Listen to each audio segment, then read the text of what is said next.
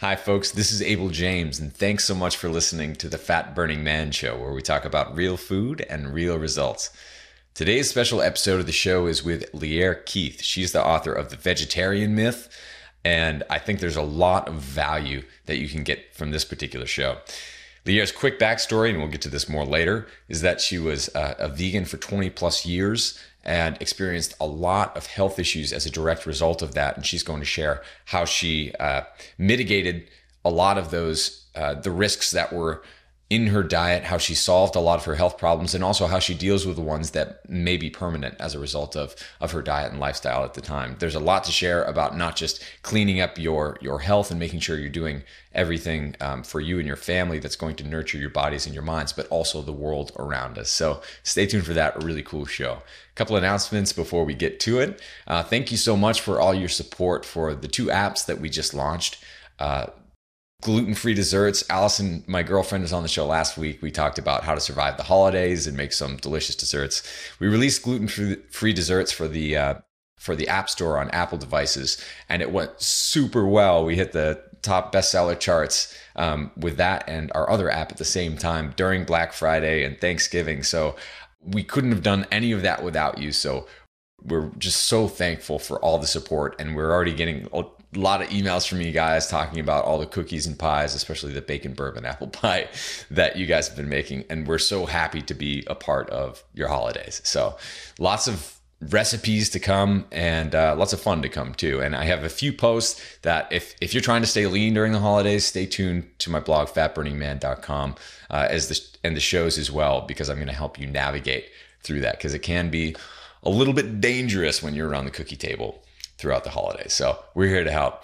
Our other big app launch was Caveman Feast, and that's recipes with George Bryant, who was also on the show a few weeks back. And we launched that for Android devices as well as a new version for Apple. So if you haven't checked that out, it's Caveman Feast. You can find it on most major marketplaces. And yeah, I think you're really going to like it. You guys are making a lot of those recipes as well. And they're all paleo. So gluten-free desserts is more of like the diet that Allison and I eat at home, and we do include some ancient grains sometimes, coconut flour, almond flour, that sort of thing, and occasionally baking soda and, those little like Neolithic cheat foods, but it's all in good fun, and, pie is delicious. So enjoy. If you'd like to stay up to date, there are a couple of other things coming up down the pike. And the best way to get in touch is just sign up for my email list at fatburningman.com. And as a special thanks, I send you some free goodies and a video course to help you navigate losing stubborn body fat, as well as getting in the best shape of your life. So check that out. A couple of things to come. We're working on something actually for personal trainers. I know a lot of you guys either are trainers yourselves, have gyms, or you'd like to be. And so I'm doing a project with David King, who's one of the top personal trainers in Austin, teaching people how they can start making changes to other people's lives and become a trainer, or start your own business that's based around improving the lives of others through nutrition, health, and fitness. So that'll be coming down the pike in the next couple of weeks. Stay tuned for that. All right, so on to the show with Lierre Keith. We talk about why being a vegan may be harmful for your health, how agriculture broke the planet and also made us fat and sick, and what we can do to reclaim our health and save the world at the same time. All right, let's go hang out with Lierre. All right, folks, we're here with Lierre Keith, who's a writer, farmer, and activist. She's the author of 6 books, including The Vegetarian Myth, Food, Justice, and Sustainability. Welcome, Lierre. Hey, thanks for having me on the show. It's awesome to have you here. So I was just telling you before this interview that a lot of folks who are listening right now have been requesting you specifically because of your experience. A lot of people, when they find the ancestral approach or paleo or Weston A. Price, what have you, they come to that through being vegan often or being vegetarian on and off for a while, including myself. And so I know you have a lot of insight about this, and I'm really excited that you're here. Well, again, thanks for having me on. Absolutely. So why don't we, I hate to do this with the first question, but I do think that your story is very unique and cool, and it will resonate with a lot of people. So can you walk us through your time as a vegetarian, and then kind of how you moved into what you believe and live today? Right. So that's the question everybody wants, which is fine. It's, I have life experience here, and I think it does speak to a lot of people who Yeah. tried the same thing and it failed for them as well. And then you're sort of left in the wreckage going, why didn't this work? It was Hmm. supposed to be the righteous thing. And I'm left with a pile of health problems that are never going to go away. Right. So what did I do wrong, or why did this not work? Because it was supposed to be the one true way that was going to lead us to peace and justice and health forever, and it didn't work. Yeah. So I became a vegan when I was 16. So just to note, I was never a vegetarian. I was Hmm. completely hardcore from the very beginning. And the reason I became a vegan was because I met another vegan, which I think is often how that happens. Yeah. And being 16 years old, I was extremely idealistic. I had always cared very passionately about environmental things. So when I met this other young teenage girl who was a vegan, her family was vegan, and she had all this incredible information about the horrors of factory farming. All of that is true. I mean, I think we can all agree, no matter what Yeah. we eat, that that needs to just end. And I was very moved by it. It felt very compelling. And she had an answer to everything. So within the week, I was a vegan. I was convinced, as the Wow. Quakers say, you're a convinced Quaker. I was a convinced vegan. That was it. I was done. And part of the problem is that when you live in an urban or suburban area, I mean, I had no idea where my food came from. Factory farming it's the very beginning of the horrors of this Hmm. food system. I didn't know. I had no access to other alternate information about what might be wrong with the solutions that the vegans were suggesting. It all made sense because I didn't have that larger perspective, because I lived in this urban environment. I had no idea where my food came from. Yeah. I just thought, well, if it doesn't involve these terrible factory farming practices, it must be good. Hmm. And that, in fact, turned out not to be true. But that was a long, long, long journey of trying to discover more information. Nobody gave that to me. I had to find it for myself. Hmm. So I became a vegan. Within a year and a half, 2 years, I started to have really serious health problems. And I never associated it with the diet. I mean, that's part of the problem, is that once you adopt something that really becomes your identity, Hmm. which I think is true for most vegans, certainly, it becomes really hard to question it, because you're questioning your sense of self at that point. Yeah. It's not just, what you eat, it becomes who you are. Hmm. And that makes it really hard. When it starts to fail you, it's inconceivable that something could be wrong with the diet itself. Yeah. And I will say that most doctors don't have a clue about nutrition either. Hmm. No matter who I went to or what symptoms I presented, not a one of them said, "What are you eating?" I was never once asked that question about Yeah. diet. Now, that was not true for the Chinese medicine people, the acupuncturists and whatnot. They always asked, and they absolutely down the line said, "This is not going to work." Hmm. And I refused to believe them. So I would Wow. just stop going, even though they were able to help me sometimes. It was like, Yeah. I just couldn't. And they knew to give up, that when you're faced with somebody who's that ideological, especially so young and impassioned and, so hard line, they weren't going to get through, and they knew it. So they would do what they could for me, but it wasn't very much, Hmm. because I wasn't willing to change what I ate. Yeah. So I get emails now from those people who have found my book incredibly helpful to reach other people exactly like me. They're like, Yeah. I can at least give them your book now, and they will be walked through a whole different perspective, and it seems to help. So I feel like I've done my work if I can at least help other people, get back to their health. It's, that's an incredible thing to do for other people. So I'm very, very happy that at least, my life story if it can help some other person not do what I've done to myself. Anyway, so my health failed in a whole bunch of different ways. Some of it's permanent. Some of it got better after I began to eat a more appropriate human diet. Hmm. So repair is possible. No matter what health issues you have, there is always some hope. And even the stuff that's permanent, it at least got better. I'm not in the kind of debilitating pain that I was by the time I was done being a vegan. I mean, I could barely get off the couch. It was so bad. Really. So the main thing that happened was my spine started to fall apart. I have degenerative disc disease. And in somebody who's 18, that makes no sense. The doctors were completely stumped as to what was wrong with me and what had happened. Because now they'll look at my MRIs and they think I was in some kind of massive car accident, or I Really. fell off the roof. Yeah, they'll be like, Wow. "You had a skydiving accident, right? I mean, this is horrendous." Yeah. And I'm like, "No, actually, it's called veganism. And this is what it will do to you long term." So there's that. That's permanent. It doesn't go away. My menstrual cycle completely stopped after about a year and a half, and that is very common for women who are vegans. Now I understand why. It's very, very simple. All of your sex hormones are made from cholesterol. And if you're not eating any, that's it. Everything grinds to a halt. It's true Hmm. for men. It's true for women. You have to have some cholesterol in order to make any sex hormones. And you also need some fat especially as a female, to have a healthy reproductive system. Right. And you don't get any as a vegan. All you're eating is those awful they're just dreadful, those industrial seed oils. Hmm. They're not meant for human consumption. So all of that is just, that's the end of it. So Yeah. luckily I never wanted to get pregnant, but it was out of the question. I never would have. Yeah. And that cleared up within 3 weeks. I mean, literally after 20 years of almost never getting a period, 3 weeks into eating more appropriate food, it was like, well, look what just happened. And I haven't missed one That's since. I incredible. mean, it was the most dramatic thing, Yeah. like just complete repair overnight, which tells you actually something about the biological urge, for the species to continue. That was just like, please, please Yeah. be a human female, do something with this uterus. We will make it happen. And so that came back right away. That was great. My sister was not so lucky. She also was a vegan for almost as long as I was and ended up with horrible endometriosis. Absolutely, the soy was what created that. There is no Mm. question in her history it was the soy. And she ended up having to have a hysterectomy, which is Wow. no fun for anyone. Hmm. So, yeah, this is what happens when you eat things that we were not intended to eat. And I certainly know other women, who have done this in their past and they've ended up with the same thing, bad fibroids, endometriosis. Hmm. And this is the same problem. It's because you're not getting the cholesterol, which is the basic building block, for all of your sex hormones. You cannot produce something out of nothing. You've got to have that cholesterol to have that base upon which to build and make things like sex hormones. Yeah. And then eating the soy on top of that, it's, those terrible phytoestrogens, which act like estrogens but are not. Yeah. So they will latch onto your estrogen receptors. Your body sort of thinks it has estrogen. It doesn't.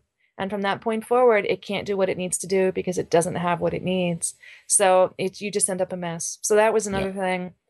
Terrible hypoglycemia. This is a really common thing with people who eat way too much carbohydrate, whether or not they're vegetarian or not.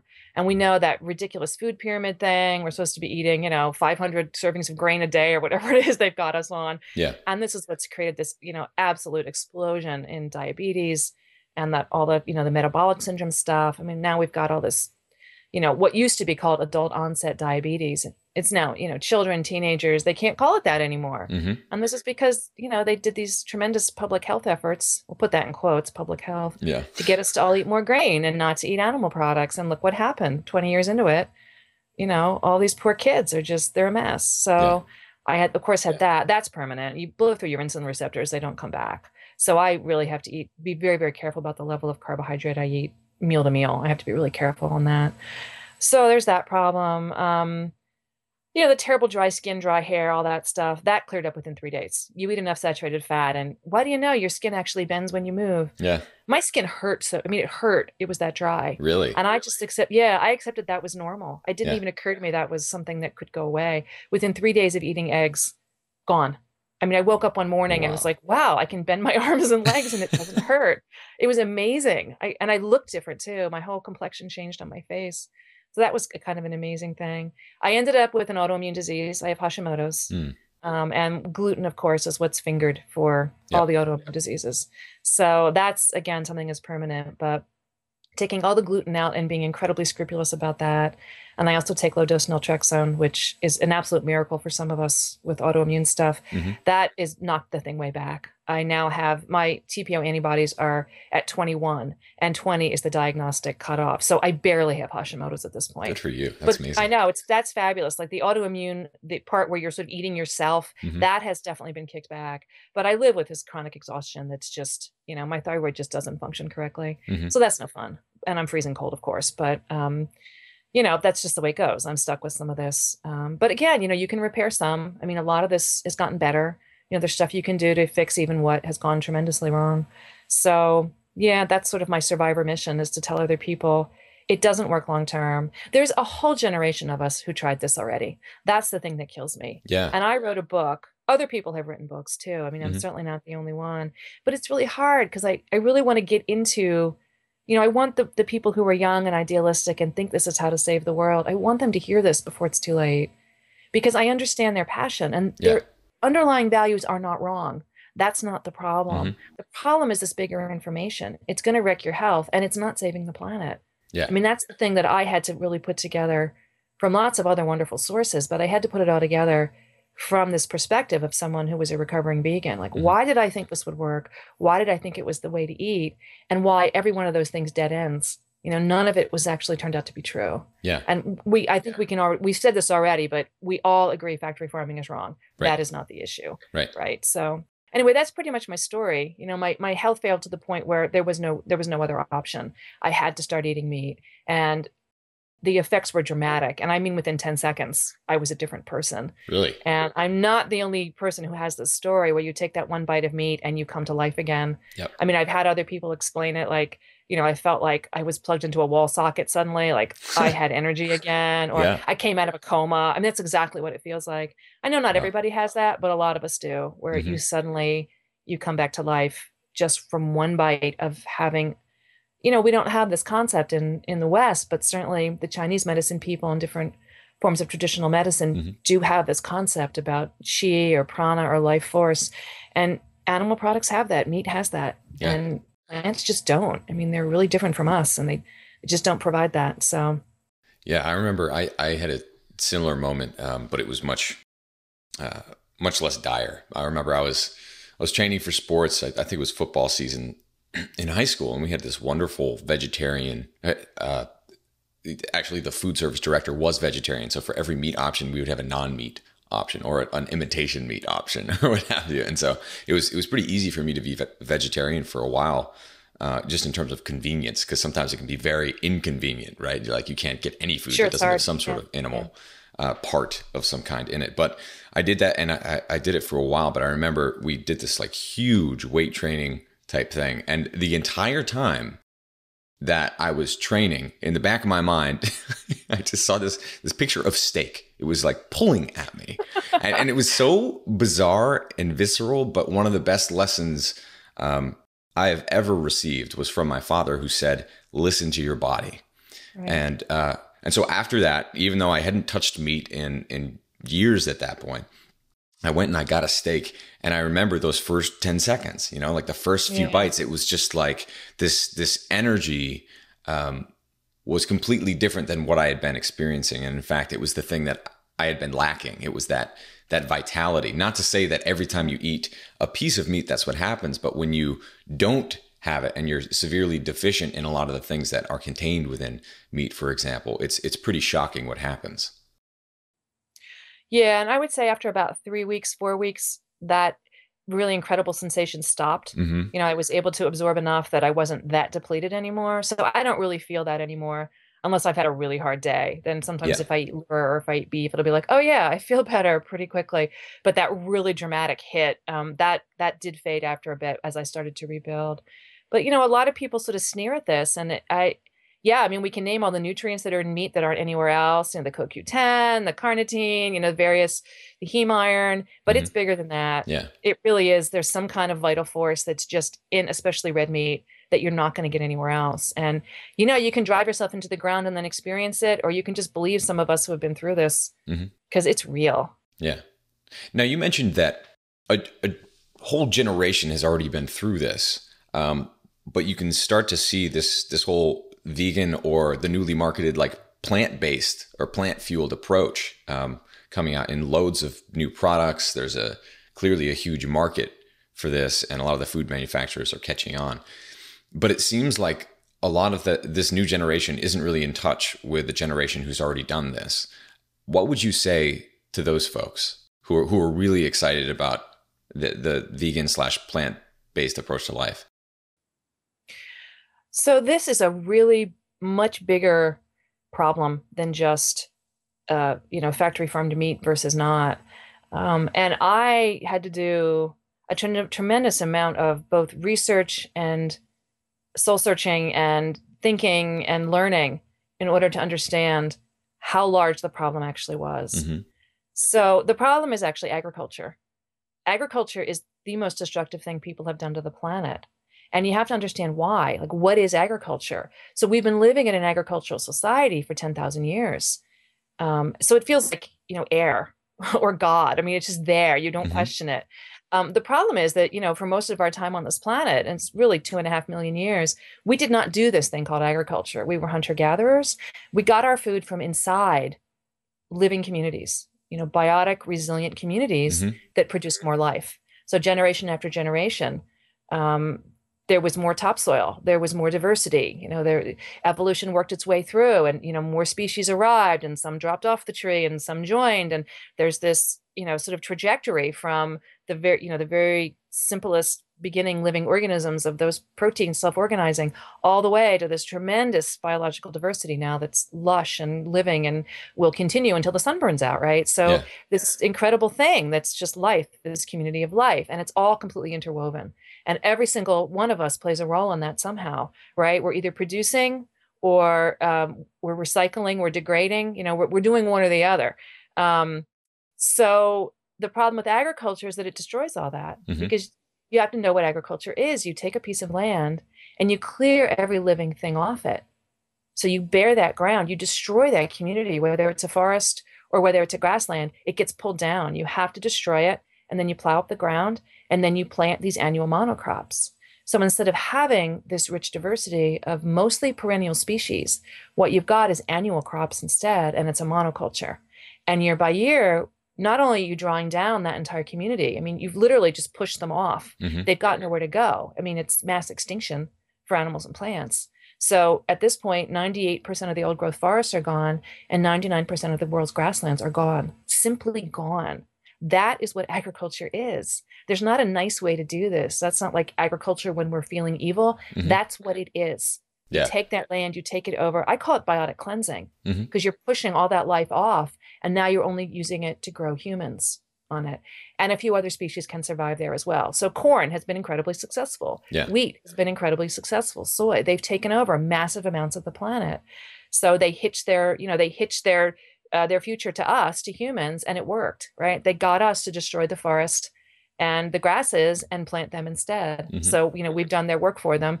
And, as a species, it's incredibly successful short term.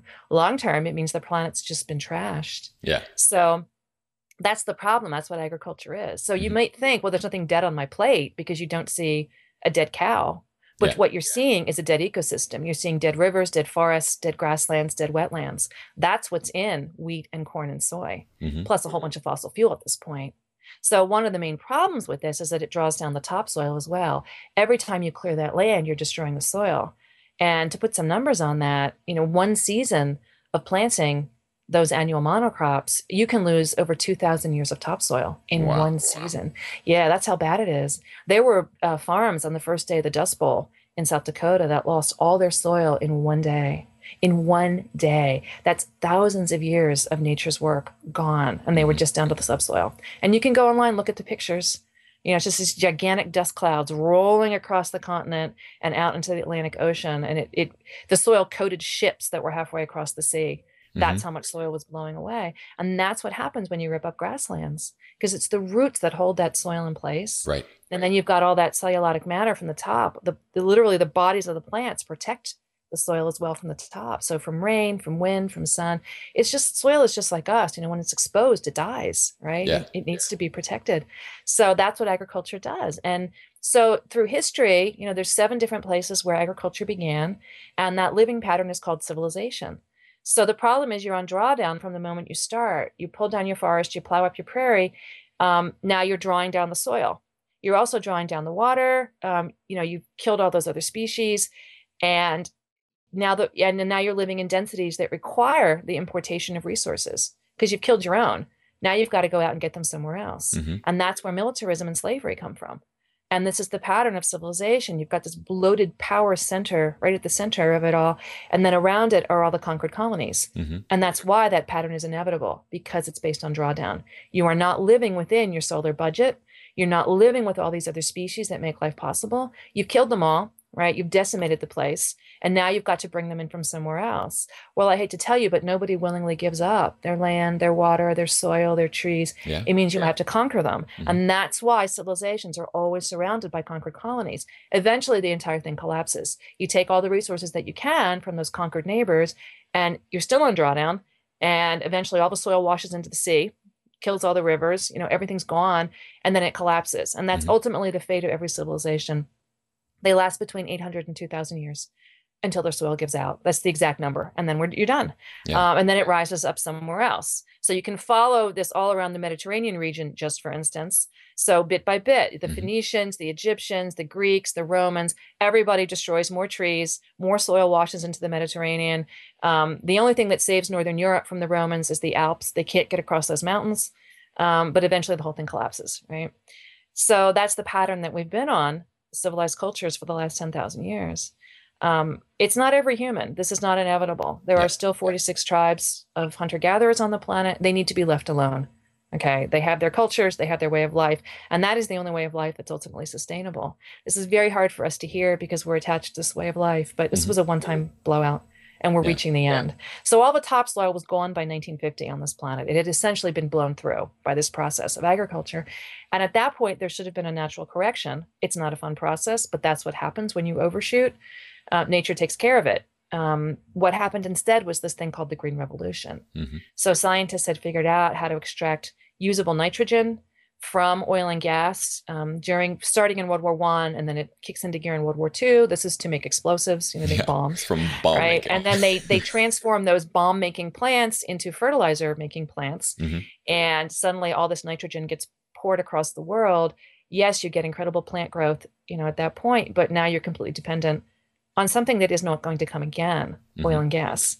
So this wasn't actually a plan with a future. I mean, oil doesn't reproduce, and we are now looking at peak oil. So they were able to extend this, another generation or two, but the end is still written into the beginning. You can't live outside nature's budget and expect this to go well in the end. So the human population quadrupled because we've been eating oil and gas. But again, this is not a plan with the future, and we are going to be faced with this inevitable population crash at the end. So we only have two options at this point. We can take control as a species, realize what we've done over 2 or 3 generations. We could reduce our numbers pretty simply to something that's more sustainable, and repair what we've destroyed. And that's really my passionate plea to those people who believe in this plant-based diet. More of the same is not going to save us. We've got to repair those forests and those grasslands and those wetlands and live again inside them. And that's the piece they don't understand. And I don't blame them for not understanding. There's not like a million people out there talking about how agriculture's destroyed the planet.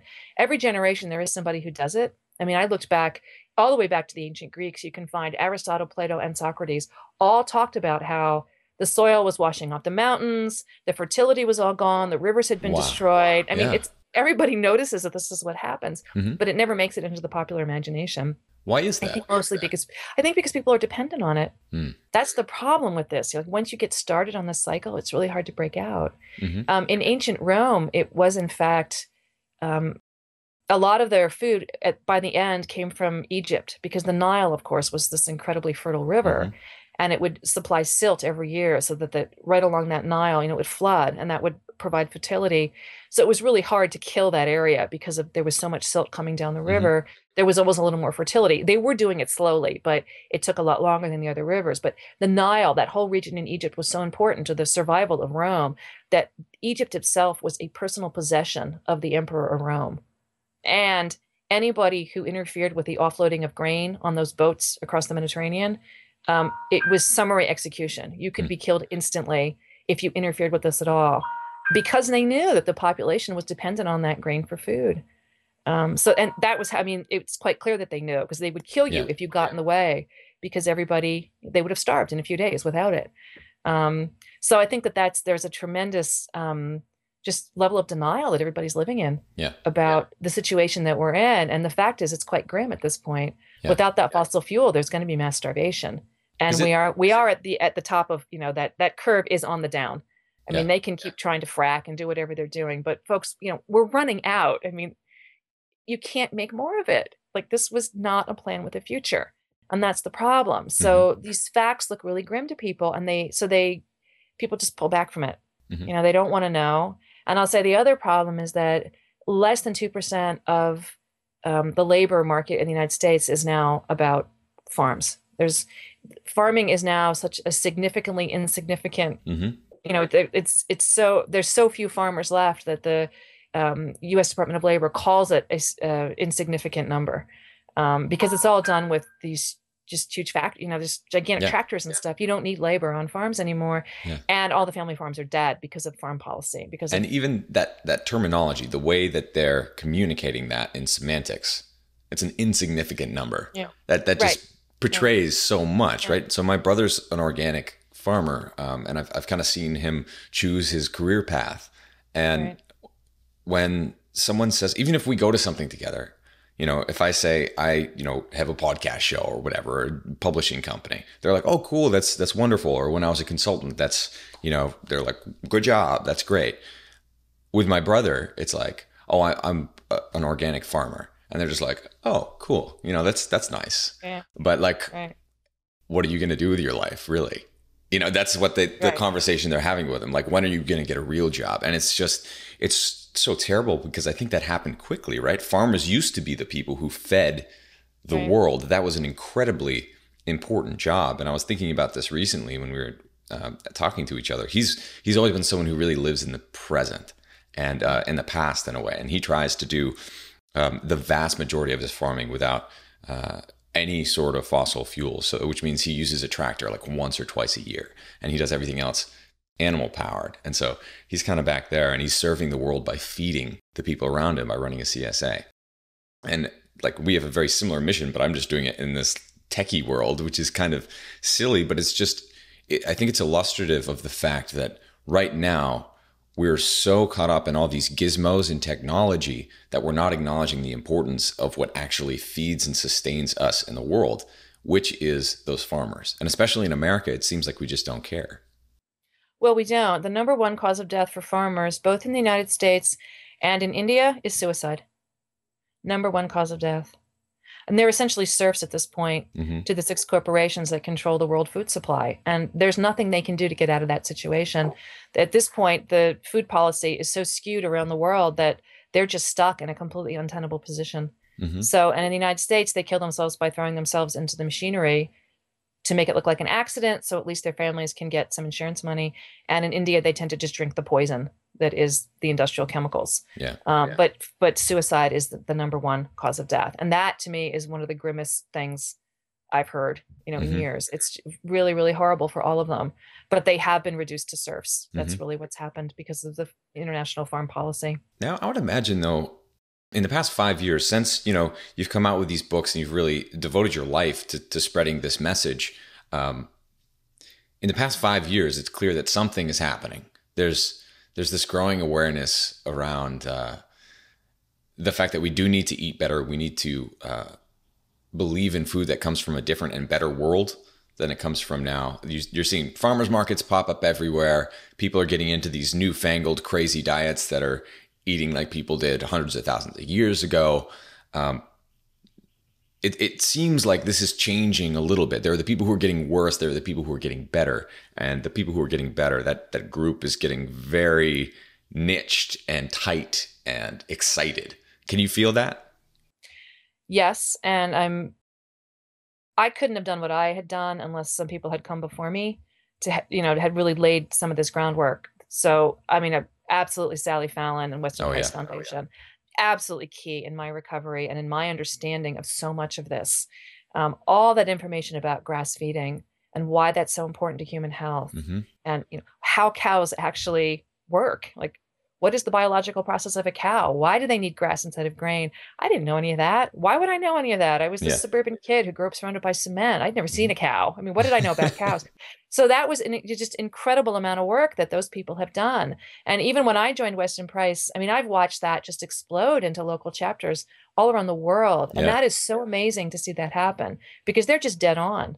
I mean, they get the whole picture, how it has to be grass fed, how you have to buy it from a farmer. You're not really going to be able to find this in a store, develop a relationship with these local farmers, fighting the raw milk fight, how to ferment vegetables so that they're super edible and you get all your, biological friends in there. I mean, this is just amazing, the stuff that they've done. And then they do all that legislative fight as well on behalf of all of us. I mean, they are in there in Washington really lobbying.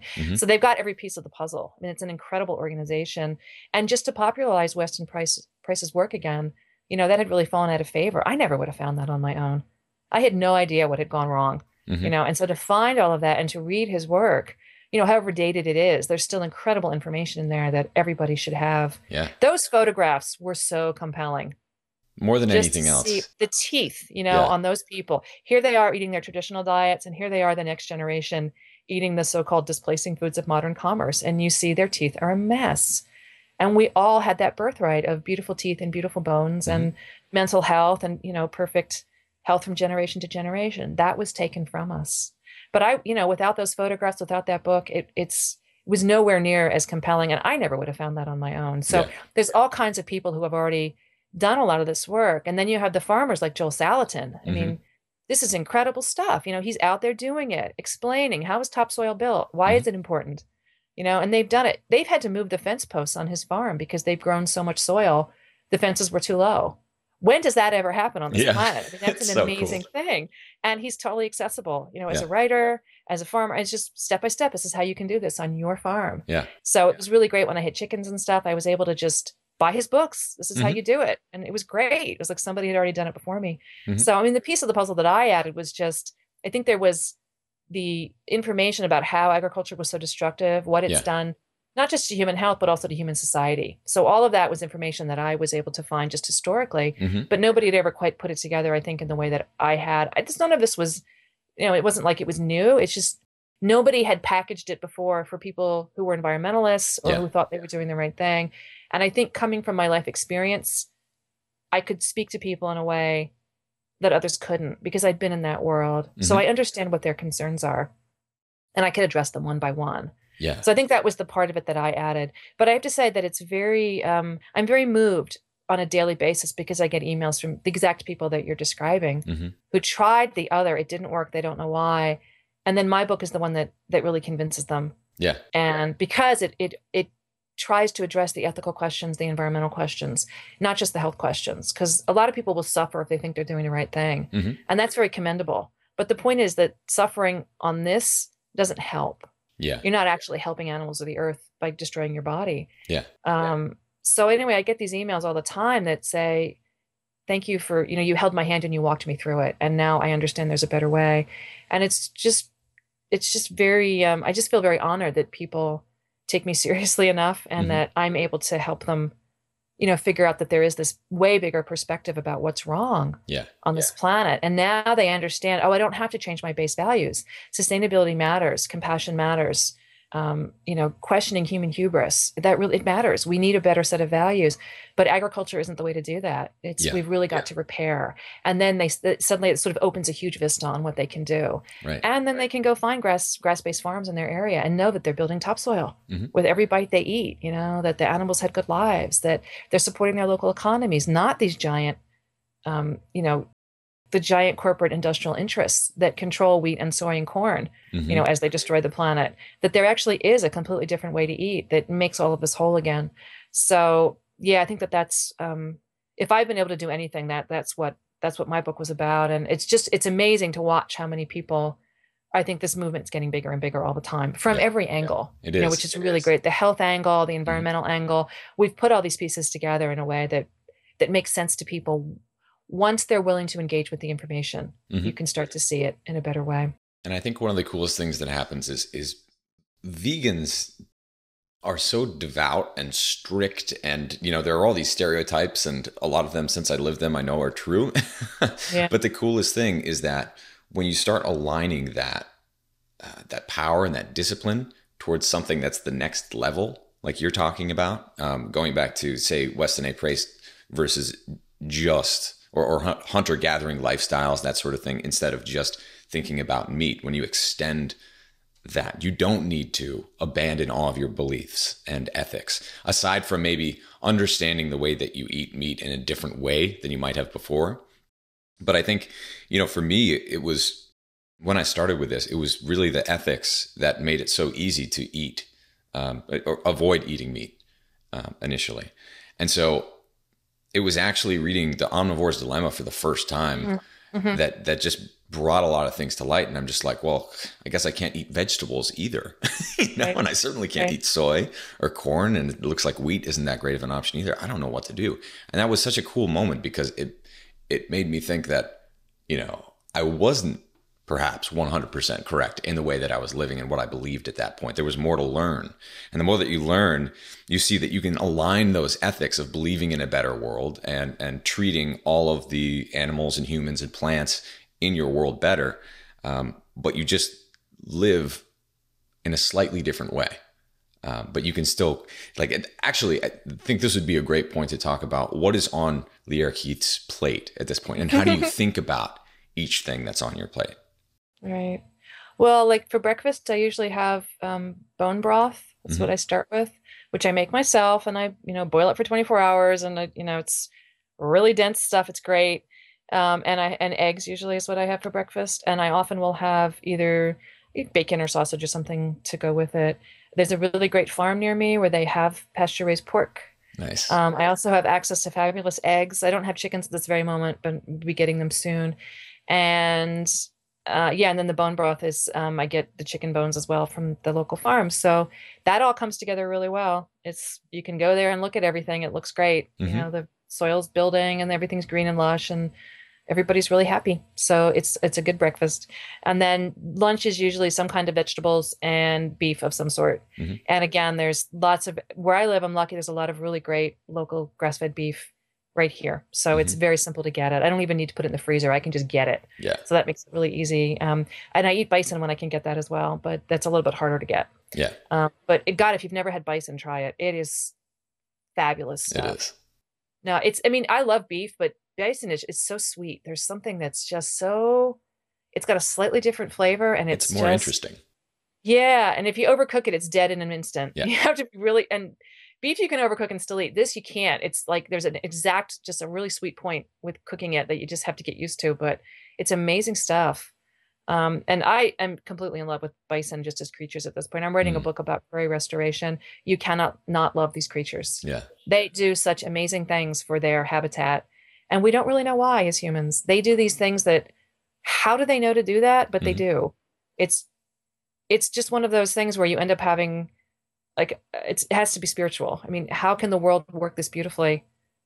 These creatures are so wise, and you understand like how it was that, or is that, so many cultures really see animals as our teachers, as our elders, as our leaders. It's like, just follow the bison. Look what they do. It's incredible. And one of their amazing habits is, they live in dry areas and grasslands, and they create what are called wallows. So they lie down, they put their horns, they put their heads down, and they dig these little holes. We don't know what's in it for them, right? Why do they do this thing? But when they do it, it's usually in a place where there's a little bit of groundwater closer to the surface. So the hole then fills with water. And what they're doing is they're creating mini habitat for all these other creatures. So birds now have water, small mammals have water. They're making the water happen for everybody else who needs to live there. And there are incredible stories of people introducing bison onto their land, somewhere in the prairie states. And within months, they haven't seen birds there in, 100 years. And almost overnight, within 6 weeks, the buffaloes are making their wallows and the birds return. Wow. And these, small reptiles are there that haven't been there. It's like all these creatures that needed the water, all they were waiting for was that keystone species for the bison to return. Now there's water. Yeah. Now all this life comes back. Yeah. And so it's just things like that where you have to be moved to tears, really. I mean, it's so amazing. How is this possible that the bison know what to do, but they do it? Yeah. I don't know why or how, but this is an amazing creature, right? I mean, I have to be in awe of somebody who knows to do that. I wouldn't know to do that. Yeah. I don't have a clue how to make water for the animals that need it. Right. I don't know, but they know, yeah. And they haven't forgotten. Even though they've been removed from their habitat now for over 100 years, they still remember how to do this. Right. So I think bison are really cool. If you can get it, because it's just the coolest stuff. Anyway, and then I don't generally eat a big dinner. I'm not an evening person, but I'll have some kind of snack usually around 4 o'clock, and it'll just be whatever's on hand. I have access to some good cheese. I'm not an against dairy person. I know some people, dairy doesn't work for them, but dairy works great for me. Yeah, me too. Northern European ancestry, and especially my spine with my problems, dairy is really good for me. It's almost like a pain relief thing. It really works. Yeah, so I'm totally sold on raw dairy. So. Yeah. I'll have usually also some cheese or some nuts or something, and some, maybe a little fruit or some more vegetables, a big salad or something, and that's pretty much it for the day. In terms of like cheating foods, we all have our downfall, and I do love chocolate. Yeah. So I can't eat too much because of the sugar thing, but I will eat some chocolate now and then. That's my big. You deserve it. I do, right? My big treat. Chocolate has 5 different compounds that stimulate the pleasure centers of the brain. There is a reason we like chocolate. There is. Also, the other thing about chocolate is you probably know fat carries the flavor in food. That's what, on our taste buds. And chocolate has that amazing thing where it literally melts at 98 degrees. And of course, that's our body temperature, right? Yeah. So you put it in your mouth and that fat just melts across your tongue, stimulates the pleasure centers. I mean, it's nothing but this incredibly sensuous experience. And it's no wonder we give it out on Valentine's Day. I mean, Yeah. it's just, that's it, it's love. So yeah, I love my chocolate. I drink a lot of black tea as well. Okay. And I know some people, caffeine is one of those things that works for you, it doesn't. Sure. But it turns out that for people with autoimmune diseases, caffeine can often be a mild form of medicine. And in my case, there's two parts to your immune system. There's the T1 and T2, Mm-hmm. and one of them runs around killing things and the other runs around tagging things to be killed. So for about 90% of people with autoimmune, T1 is overactive, T2 is underactive. And what caffeine does is this, it rebalances. Wow. Okay. I didn't know that. It's very interesting. And you'll meet people who say, if I drink caffeine, I feel incredibly sick. Mm-hmm. They've got the other pattern. So it's making it worse. Yeah. People like me, it's not a question. I mean, it's like one of the only things that ever made me feel better is even before I had the autoimmune diagnosis, I started drinking black tea because my sister had lived in England. And she's like, you need to drink this. I think it's going to help you. Yeah. And I drank it. And I thought, I feel better. I don't know why, but there's something unexplainable has just happened. Mm-hmm. And then I got the diagnosis, and then I started reading up on autoimmune diseases, and I found out that was what it did. And that was it. I had my explanation, and I feel it. Is it the caffeine or the tea? It's the caffeine itself. Some people feel better on coffee. I don't drink coffee. That's too much for me. Yeah. But the tea is the thing. And just a little bit throughout the day really helps. Yeah. Also the L-theanine, you get the little endorphin rush. I mean, all that is, it's fun. It's nice. Happy. Yeah, no, it's good. And I use stevia for a little sweetener. So there's no glycemic load. If you people don't know about stevia, you should just try it. Mm-hmm. It's a plant, and it just, it fools you into thinking it's sweet because it gets the sweet receptors going on your tongue, but there's no calories in it. So it's got no glycemic load at all. Mm-hmm. So it's something to experiment with if you're a hypoglycemic blood sugar problem person. Yeah. It has a weird aftertaste. I'm not going to pretend, but it took me about 5 days and I'm totally used to it. So it's something to try if you've got a sweet tooth problem and a blood sugar problem. So one thing, as you're getting started with it, it's tempting to to put in as much as you would have with sugar or something else, but don't do that. I remember it'd be so disgusting. Yeah. The first time I saw it in Austin, I went to a coffee shop and I was like, I love coffee. And I go and I get this, big thing of coffee, freshly roasted, totally excited for it. And I'm just like, all right, I'll make it a little bit sweet. I'll see this. I was really excited about this because it seemed like it was a new natural sweetener. And I tasted it and I almost spit it out. It's like, it's so sweet that it becomes very bitter and kind of nasty. So you can, if you are getting started with stevia, number one, make sure it's actually stevia, because now the food manufacturers are in and making all these synthetics and other garbage. Just make sure that it actually is. And then number two, start slowly. And also there's a whole bunch of different brands and they all taste different. So if you don't like it the first time, try another brand. I swear to you, you might like another one. Yeah. Because there's some that I hate and there's a few that I really like. Right. And so just work your way through them. If it's worth trying, really. If sugar is something you struggle with, this is something that can work for you. Yeah. You just got to make it work, but you'll figure it out. So it's worth doing. Totally. So that's pretty much what I eat on a daily basis. Nice. Yeah, it's good. It's easy. It's all here, and I'm supporting local farms. It's like it all comes together, and that really makes you feel whole way. And I just love seeing the grass. When I go to the farms, it looks so beautiful, and you can see they're building soil. And that's really the main thing, the main question. It's not anymore, what's dead on my plate, because everything on that plate is dead. Plants are alive. They're quite sentient. They do amazing things. In fact, a lot of plants are carnivorous, and we don't think about them being carnivorous, but they are. Yeah. Tomatoes, for instance, are quite carnivorous. They kill insects, and then they passively wait. Some of them actually suck nutrients right out of the insect into their stems, because they've got tiny little prickers that actually get the insects to stick to them. Wow. Yeah. And then they just absorb the nutrients through that. Others of them, it's slightly more passive. They kill the insects drop to the ground, and the plant knows that in a week, 2 weeks, a month, 2 months, however long it takes, that body, those nutrients degrade. They are degraded by other creatures, bacteria, whatever, and they will be able to absorb those nutrients through their roots. So they're killing in place. Yeah. We don't think of them as predators because they don't have teeth, and we're not afraid of them. They are predators. There's no question. And they're very active in their lives. They just don't walk around. But the more you learn about plants and what they do, I mean, again, you just have to be in awe of how amazing this is. I mean, they do incredible biological warfare on each other, on animals, on insects and stuff. And they also communicate in ways that are really pretty stunning. They warn each other. Oh, we've had an infestation over here. We're getting hit by locusts. You might want to ramp up your production of insecticides, and then the plants next door will do that, Hmm. and will get ready for the infestation. And now they're more resilient against the predators that are coming to get them. So they Yeah. communicate through their roots. They send incredible messages through the rhizomes, the mycorrhiza.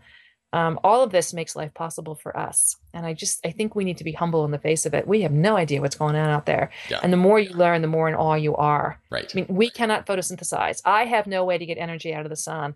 All I can do is eat the creatures that do that, or the creatures that eat the creatures that do that. And I just need to be humble, Hmm. because we're just the icing on the cake on this planet. Nobody needs us. Yeah. Nobody, Yeah. you know? And even though we've done so much damage, I remember growing up, it was an old farmhouse and we had all these beautiful stone walls. And the cool thing was, like, being a little kid, as you played out in the woods, like, you would come across these stone walls, but you'd see these towering pine trees and other enormous trees. And, I remember being a little kid and asking my parents, like, how did this happen? And they're just like, oh, well, this all used to be a farm. It was all fields.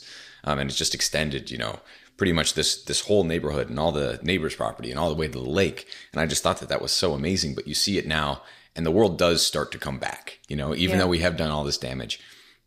Amazing things happen when we get out of the world's way. And I think the best way we can do that is by living the way that humans are supposed to live, in the way that you describe. Well, an incredible example of that is Chernobyl. Hmm. You can go look on the pictures online, but having removed most of the people for, 20, 30 years now, the place is a biological reserve that's just sprung to life. Hmm. And this is, set aside the radiation damage, which is quite real. I don't mean Sure. to minimize that, but there are multiple packs of wolves now at Chernobyl. Not just a wolf, Yeah. not just a pack, multiple packs of wolves, which means that entire food chain has come back to life, because It's they're, incredible. they're apex predators.